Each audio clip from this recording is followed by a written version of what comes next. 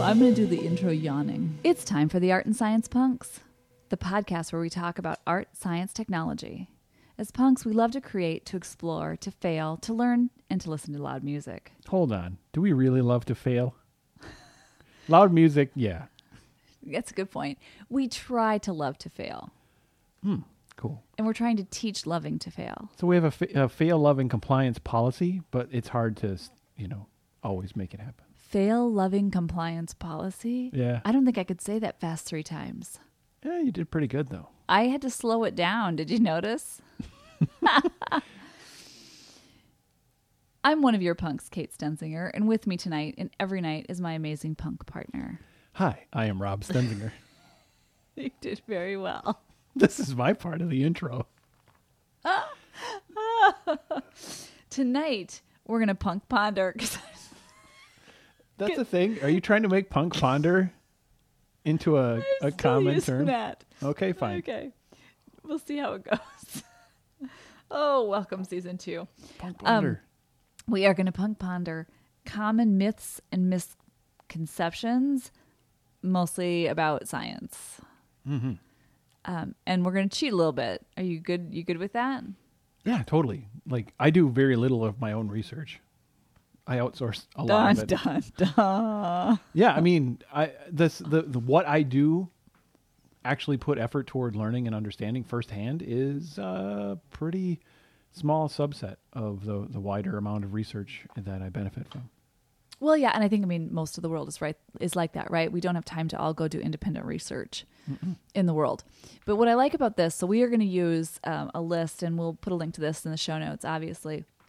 But there is Geek Wrapped has a list of 100 common myths and misconceptions.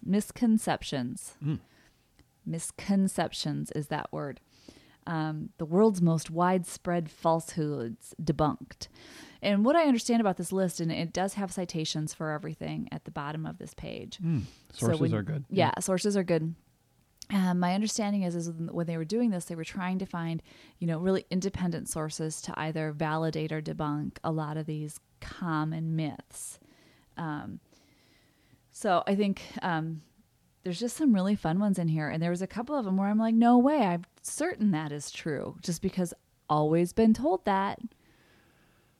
Okay, so isn't that... It's such a wonderful thing, but such a fraught, potentially risky thing about how we learn stuff. I mean, if you're told something at some point and you just believe it, yeah, it's essentially part of your catalog of facts, where you're always comparing things against it. It's like, hey, this new information, guess what? I don't believe you. I believe a thing I already had prior and felt appropriate, comfortable, trusted. Sure. Yeah. So. But absolutely, these were part of my knowledge, my facts, my, beliefs.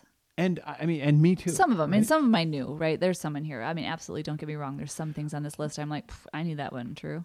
But okay, so I'll be curious to learn. Like, some of these things I believed at one point and no longer believe. Some of them I was still under the impression. Well, I hope everybody is sitting down for this podcast. Yeah. Not driving in traffic. She may just drive off the road because it's just going to... Due to shock? Shock. Humor? No shock. No, just shock. Just shock. Okay. I was going to make the earth is round joke right there. Oh. Yeah. What about the roundness? Well, the earth is not flat. Yeah, okay. I hope that's not shocking people. Wait a minute. When I look around, I don't see... Knock it off. That's not on the list, guys. Okay, here we go. Okay, good. All right. I'm going to tell you I've got a couple that I really want to talk about or I enjoy thinking through, and I think you do too, right, Robbie? Yeah, totally. I mean, there's like somewhere around like 40 or 50 on this list. It's an infographic. Okay, so it's meant to drive attention to a brand that kind of fits. Like, if you're a geek, maybe you really dig, feeling smart, and when you learn stuff you feel smart, and they've made this big infographic of all these misperceptions, and it's kind of fun to like it's a little bit of brain candy, right? Yeah, total brain candy. But let me read the title of the infographic again, okay? Yeah. See if you notice anything. 100 common myths and misconceptions. So it's at least 50, maybe. At least. It's around 40 or 50 of them. It's seriously like... it's 100. 100? 100, that's the title. I didn't count them. That I would didn't actually count them either. Be a good exercise. Yeah. But when you were going through your list earlier, I'm like, I didn't read that one. So yeah, I think there is 100 because I skimmed over some. All right. So my first one that I want to share is food before swimming. Eating before swimming does not increase the risk of muscle cramps. What? So, yeah, I heard that. Debunked. Oh, you knew that one? Yeah. Oh, no, that one, to me, I mean, I never really abided by it, nor do I force my family to. In your personal experience, did it ever really seem to resonate as accurate? No, it never happened to me. But hey, there's a lot of things in the world that have not happened personally to me that I still believe are truths. Yeah, fair enough. But the kids, when the kids had swimming lessons, we had a half-hour break in between, and I would feed them food, and I'd stick them both back in the pool right away. Go do your swimming lesson. So at the time, knowing theoretically, right? You get a cramp, you're power through, man. Okay. Wow. All right. What do you got? So far, science was in your favor there, thankfully. Okay, so one that is it's a metaphor I like, and so I'm disappointed that you're disappointed that it's a falsehood, because I like the story. So I heard a thing, I became attached to it, and now I hear the refuting of the thing, and I'm like, well, it turns out that frogs being put in water that gets slowly warmer, they'll get out. Because they're like, hey, forget this. This is not cool. I'm out. Right? I'm out. They jump out. And the metaphor is like, hey, you know what? If you're in a boiling part, it's like, hey, as a human being, you ever get slowly overwhelmed about the stuff going on in your life? You're kind of like a frog in a pot of water. That then you add heat and it slowly warms up and it starts to boil. The frog doesn't notice, everybody, and everyone's like, oh, no, the frog's gonna die, and everyone's like, oh no, I'm the frog. And right. I got to change my ways. I got to figure this out. I got to, Don't get complacent. And I'm like, that's a great metaphor. I have made a couple of different drawings in back in the 30 characters in 30 days challenge. Yeah. Where, actually one of them was just title art for my podcast, The Polytechnicast. Oh, sure. And it just a frog going like hanging out in a pot that has some water and boiling and stuff, or maybe it's about to. It's such a metaphor. You have been perpetuating a myth. Yep, I've been perpetuating it, and darn those convenient stories that reinforce my beliefs. Frogs will try to escape. They'll be like, no thanks, no thanks, I don't want this. So here again, this is one where I'm glad you did not conduct your own research, but yet are relying on the research of others. Mm-hmm. Me too. Same page. Let's not think about that one too much. Right on. Okay, I've got an urban legend that turns out totally false. Okay. You almost said true. I know, I almost said true, but totally false. Okay. I know, are you shocked? An urban legend that's false? Yeah, I mean, it's all about... Urban legends are... titillation. Ooh. Exactly. Have you ever been told that as humans, as people, at night when we sleep, spiders crawl in our mouth, and so throughout our lifetime we swallow hundreds of spiders? I've made peace with it. well, you don't need to. Mm-hmm. Myth. I'm glad to learn this. I've been told that. I never actually believed that one. What a jerk spider. Right. What's in my mouth that you need? Nothing. Nope, they don't do it. Good. Spiders, they don't come anywhere near your mouth. They don't crawl in your mouth. They don't want to have anything to do with it. So everybody, you've not eaten several spiders. I didn't actually believe that one, but I did think that was funny. I wanted to talk about it. But okay, at some point, had you heard it and thought, oh yeah, maybe. I had heard it and kind of creeped out. You heard that one right along with spiders laying eggs in your skin. You know what I mean? Yeah. Sure. Yeah. That's not on the list, so I don't know. That one still might be true. That one isn't, but there's an earwig one that is. Oh yeah. So anyway, yeah. I think people like to creep each other out a lot, right? And some creepy is catchy. So Okay. I have another one. Go, go, go. And while I am not vegan, I am vegetarian. And as am I. And I've lived this but you hear it a lot over the years where sometimes when people hear the news and that's an unfamiliar thing, and there's lots of jokes of like, let's see, how do you know, Kate, if anyone's vegan? I don't know. I usually have to have a conversation. Just wait a few seconds and they'll tell you. Oh, wah, wah, wah. Oh, you know what I did like though? You know what I do like? I do like the vegan character in Scott Pilgrim. That is awesome. That is pretty funny. I can't think of the dude's name, but anybody who's seen it, you know what I'm talking about. Yes. He is better than all of us. You get superpowers, which is true actually. Yeah. Yeah. It is true. And which I'm not vegan, so I haven't reached that level, but the whole idea of the shock that there isn't enough protein, right? Which how so many of us gain knowledge is just our familiar experience and our stories and the things that those who are familiar to us share and believe, we absorb, and, a fair percentage of that become our beliefs.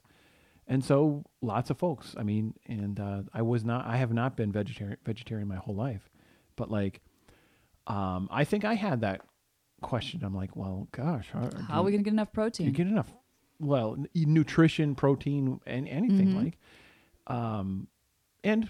turns out, yes.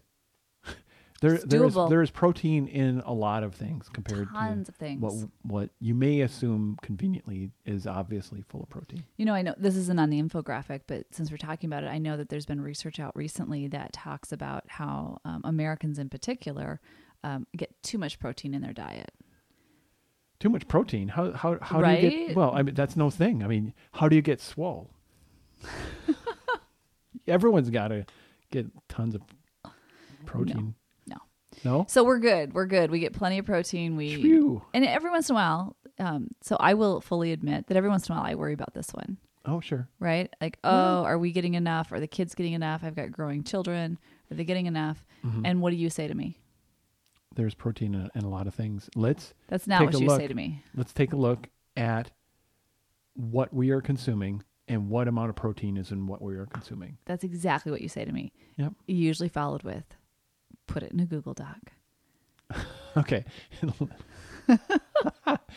Well, okay. And we do, and we look at it. It's helpful to have an outboard memory, something that's a reminder to us that. So I've done that a couple times where I've taken the previous week, like everything we ate the previous week, and kind of charted it out, just real high level, real quickly. Like not every morsel of food that went into our mouth, but okay, what did we have for dinner each night? What did I serve for breakfast each morning? What did I put in the lunches? And then plugged in, just high level protein. There's some great resources online to get really quick hits on your protein in different nutrients too, because there's been other things I've worried about. B2s. Everybody get your B2. B2 bombers? No, B12s and B6s. Yeah. Can be something that vegetarians need to watch. True. And so just taking a look at all of that stuff. And yeah, we've been rock on every time. We've been just fine. Exactly. Gotta. All right. But it's nice to, that it's, I don't know.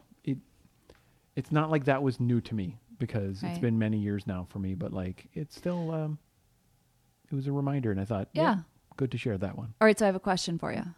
Oh yeah. A meteorite hurling at the earth, on fire, flaming, gonna it hits the earth's ground, and then you see the smoke, and it smokes, and the steam rises. Sure. Out comes an alien. Sometimes, yeah. Okay. Or, there's just something to investigate in there. Sure. What, hit my car? It might hit your car. Sure. But it's going to leave a huge crater in the earth, and it's going to be a steaming pile of I just finished the payments on that thing. Right? It's the worst. Myth. Okay, so the part that's a myth is the burning hot. Ah, sure. Meteors that are often cold when they reach the Earth's surface. Fact, most of them have frost on it. So people, here's what you need to know. Movies have lied to you. Convenient. I guess maybe visual representation to reinforce maybe the steam could be ice. Meaning within a story. You know what I mean? I'm thinking of movies I've seen where meteors hit the Earth, and like there's like this seemingly hot steam rising. Maybe I would imagine some directors would say, "Hey, harumph, that was ice. It is steaming because it's cold, meeting the heat of the atmosphere." Yeah. Anyway, they're ice cold. Level. Ice cold. Sometimes they have frost on them. Yeah. Meteors hitting the Earth, cold. It's good to know. Yeah, Not I mean hot. it's. I think that was a good one. I like that one. I like that one. Yeah. It also makes sense too. So. All right, I have 2 more. What do you got? Let's see what I have. I for sure have one more, and it's the left and right brain. I have those. True. Yes. I also have that middle piece. The corpus callosum. The what now? The corpus callosum. Corpus callosum. That's cool. I tend to read things in the realm of human cognition and user experience, and oftentimes things get simplified in, well, you roughly have three jobs in your brain, and it's like you have sort of the primitive brain and basic motor function, basic urges, and then you'll have like a rational brain, and then an emotional brain. And sort of like emotional brain is like higher cognitive function, and like a rational brain, higher cognitive function, emotional is kind of like in between. And this is really helpful, honestly, to think about like how do people see how do people see and experience things. And I cannot readily day to day, depending on how frequently I've read a thing, recall like, oh yeah, that's the hippocampus or hypothalamus, or right, sure. And but I do get that metaphor of there's these 3 jobs, right? Yeah. And so the jobs of the left brain and right brain, the whole idea of, well, you've got your artistic side of your brain. It's creativity, and it's, that's the right side of the brain. But then the left side of the brain has the rationality and math. Math and language centers. Mm-hmm.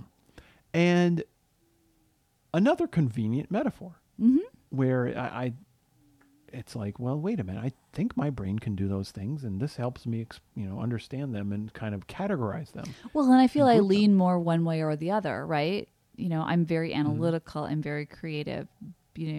Where's the balance in my left brain, right brain? Wow, I talk really good too. Bane. Left brain, right brain? That's right. I've not even seen that movie. Isn't that Batman Dark Knight? Yeah. So is this left brain, right brain thing a myth? Yeah. Well, what's funny is I need to read more about it, because this convenient infographic list points to it being a myth. And so to me, it seems to be a myth in the sort of literal sense that these jobs are only handled on one side or the other, because there have been some of the evidence that points against that are people who have had a damage to one side or the other of their brain, and over time there is a compensation that can happen. So it seems that it's not like limited to a hemisphere. Sure. I think it's really interesting. I think that'd be interesting research to follow up on, because I know, many moons ago when I studied child development and studied cognition and studied the brain, we were taught the different pieces of the brain, the different parts of the brain having different jobs. And that research was all founded on because of people who had damage to one side or the other of the brain, or had, components of their brain missing, kind of what that behavior looked like. But I think what we've learned since then, because that was a long time ago, is the brain's ability to continue to grow and learn and build new connections, right? So now we know that, people used to think that by the time you were, I think it was, the number has changed a bit, but it was like by the time you're 19, your brain is set, and there's no change in, kind of who you are. And that has turned out to not be true. We gain new pathways through the brain our entire lives. There's these rapid periods of growth. What a huge idea. Right. So I think folks going through school now are hopefully exposed to that. Oh yeah. Because honestly, going through school, being told that, well, things kind of freeze up from here on out. Right. And like it reinforces a narrative of like, well, you better just go get a job and be industrious until at some point you sit in a chair and watch TV until you can't hold your bathroom anymore. Right? I mean, that was kind of the model of retirement that sure, we were taught. Sure. But yeah, and that's exactly it. And now they talk about, what's going to be your next career? Like what in retirement now it's talked about what's going to be your retirement career. What are you going to learn? And we know now, even in we both have parents kind of in that older age range, right? Mm-hmm. And with my parents for certain, they're in their 80s. And so to talk about at the beginning of their 80s, mom, dad, if you're listening, they're, 79 and 80, just for the record there. I didn't try to put them in their 80s, but we try to make sure that they are learning new things and picking up, new school skills. My dad worked on learning a new language. And again, a lot of it had to do with, in that retirement age in his mid 70s, keeping that brain sharp. And they know that research and they know that that's important. Mm-hmm. My mom learns new games, whether it's a new card game or a mahjong or whatever, that's something important to her to kind of keep the brain active. Is it the quality or attribute described as neuroplasticity? Yeah. Okay. I believe so. I believe that's what it is. But again, we continue to grow our strength in those pathways in the brain as, that can happen anytime. That's good news. Mm-hmm. Good news for our podcast. Good news. Keep branded on as lifelong learners. Yeah. That's right. Lifelong learning. I know. Might be a topic in the future. Do you remember, Robbie, back in 1938? Not from personal experience. Orson Welles, 1938. What does that do for you? Okay, that really narrows things down. Okay, there was a radio drama. Yep. That he, I don't know if he performed or directed or both. Performed, yeah. Okay, called War of the Worlds. The War of the Worlds. Yeah. And it was about an alien invasion. Dang it. Right? I knew that. So, okay. Then, and what happened? What I was told what happened is that people went nuts. Yeah. People were like, oh no, there's aliens invading. It's on the radio. It's true. And then there was widespread panic. Yep, not so much. Not so widespread? Not so panic? Turns out that's a myth. Or was it not on the radio? Yeah. We've all been lied to. This broadcast never happened. Okay. No. The broadcast happened, but there was not widespread panic. Okay. Well, that makes my news story a lot more boring. I know, right? So I just think it's funny because that has been used as a trope in many movies of our generation. This mm-hmm. whole Orson Welles War of the Worlds causing panic. Yeah, it totally. In movies and television shows. I mean, as a comedic, piece. Yeah, I mean, what a useful storytelling thing, and an interesting. Oh, is there truth to that though? How people can overreact to what they hear. I mean, even though that example is false. Okay, but let me put it in current day context. Okay. What was the Matt Damon movie where he was trapped on Mars? Oh, The Martian. The Martian. Thank you. The Martian. There were news story after news story after news story after that came out about people being like, that didn't work, that couldn't happen, or that didn't happen, or, people just believing it was true. Like it was a documentary, not a film. Is that? I know, right? So while I do know, I noticed posts related to that. Yeah, I can't think of them off right now, but how true were they? Right? Right. That's somebody just being funny. A couple layers to it where, yeah. Well, maybe back in 1938, people had a really funky sense of humor too, and they didn't have Twitter to be funny on. So they, I don't know, went out on the street corner. I don't know. And then one reporter saw them, but. It's really the same story. There are totally parallels where it's sort of someone says, aren't people quirky? look at what could happen. Look at what I'm going to say did happen, but then did it really? I have one other example that's a little strange, but I can remember, prior to the election, there was an actor who went to a Hillary Clinton event and was filmed at it. And people were very, very angry because, and I can't think of the name of the actor, I apologize, but the actor had played a soldier in some sniper movie recently. Okay. And this sniper character was a hardcore Republican. Okay. And so then when the actor showed up at the Clinton rally, people lost their minds. And again, it was kind of that same thing where it was like, it was a movie. Right. That was a character. But this person was like, again on Twitter, right, how much of it was really people being incensed and how much it was people totally being funny. Overblown. Yeah. So funny. And that thread, I think, works through all these different examples. Yeah. Of stories we want to believe. And then, I don't know, I'd be curious to hear, if anyone wants to tweet at us, based on the ones that we picked out of the 100, or if you check out the 100 story, what surprised you? What resonates? Yeah. What ones do you wish still were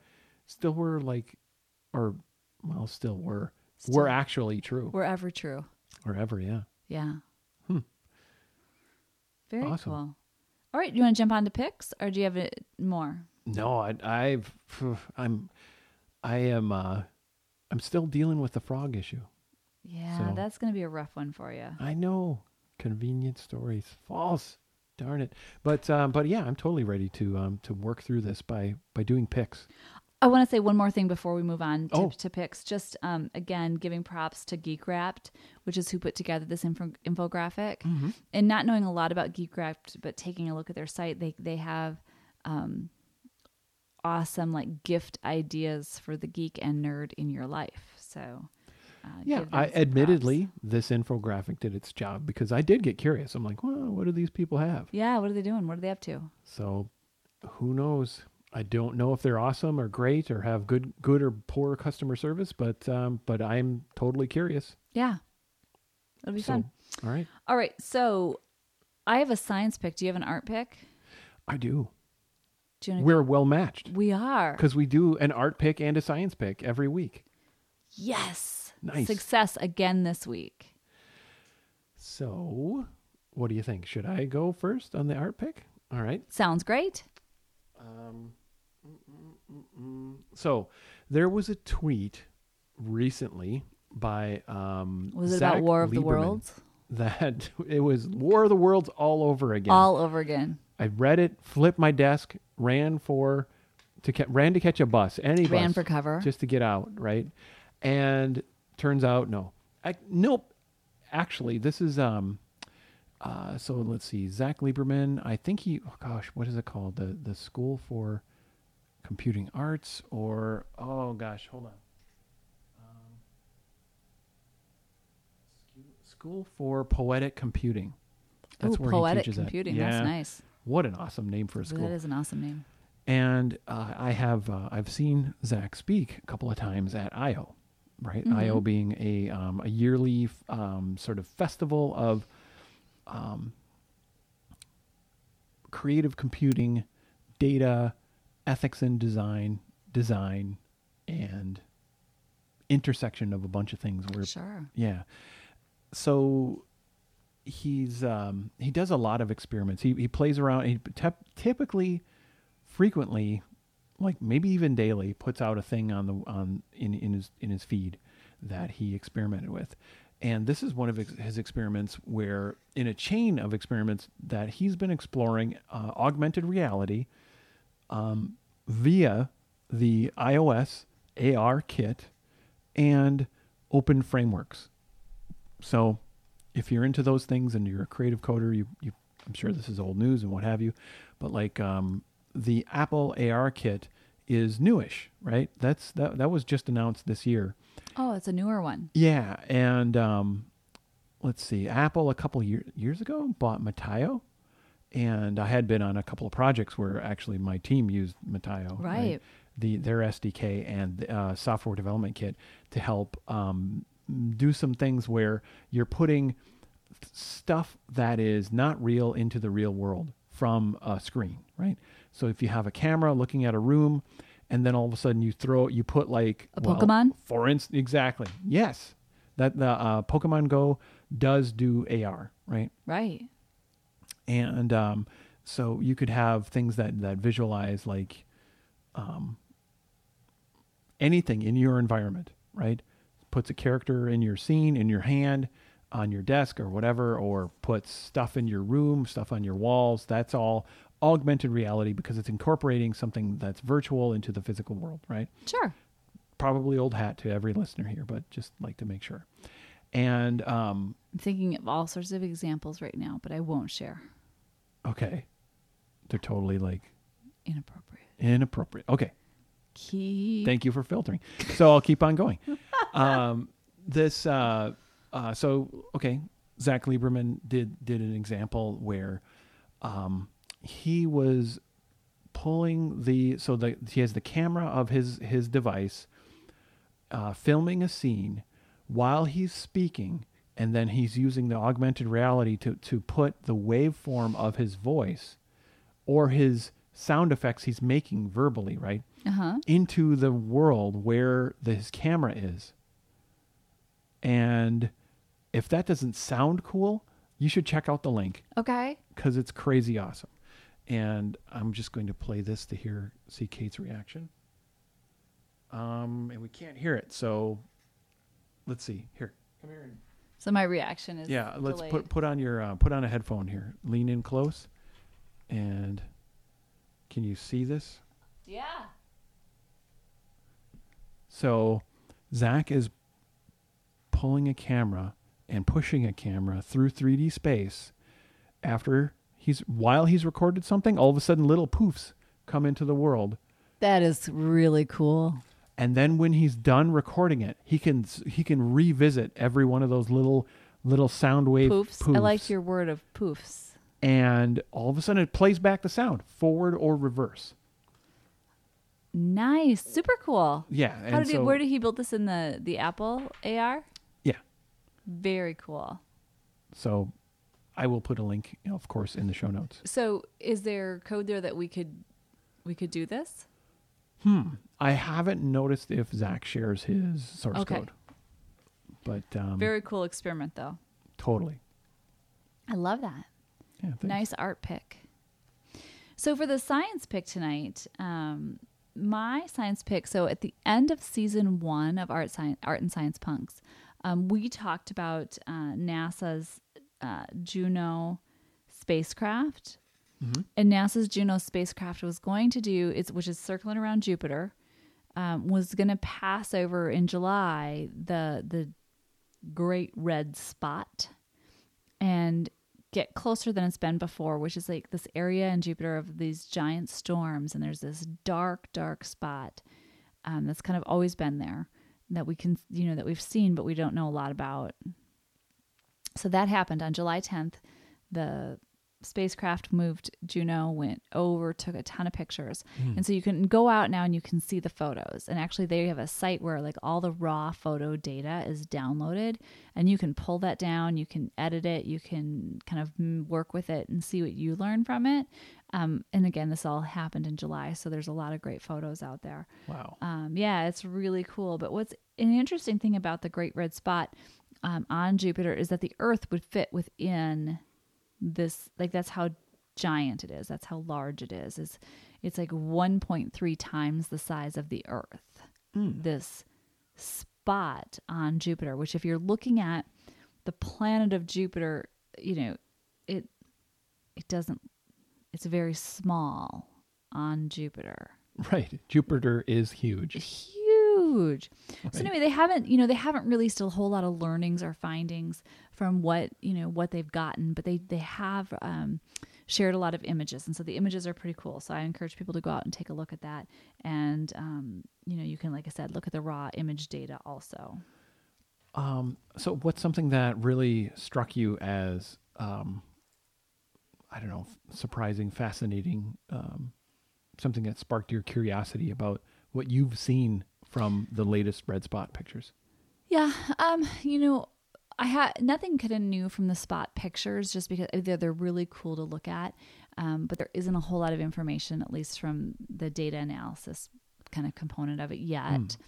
But for me, I think what's so fascinating and interesting is this is a storm on the planet surface that has been going on, they think, for like 350 years. And so that is fascinating to me, right along with the size of it, the fact that this is like the size of the planet Earth. I mean, just the, sheer immensity of that is super fascinating to me. I think it'll be interesting. I think there's just so much that we can learn as kind of time goes forward and as we're collecting more data. But I don't have any other insights right now. Yeah, I mean, I'm really curious, like, what's it made of? Like, what is in that? I think it's bubble gum. Okay, that would make sense. That's why it's sort of reddish. No, I'm kidding. But yeah, I agree with you that, what's it made of? What's going on?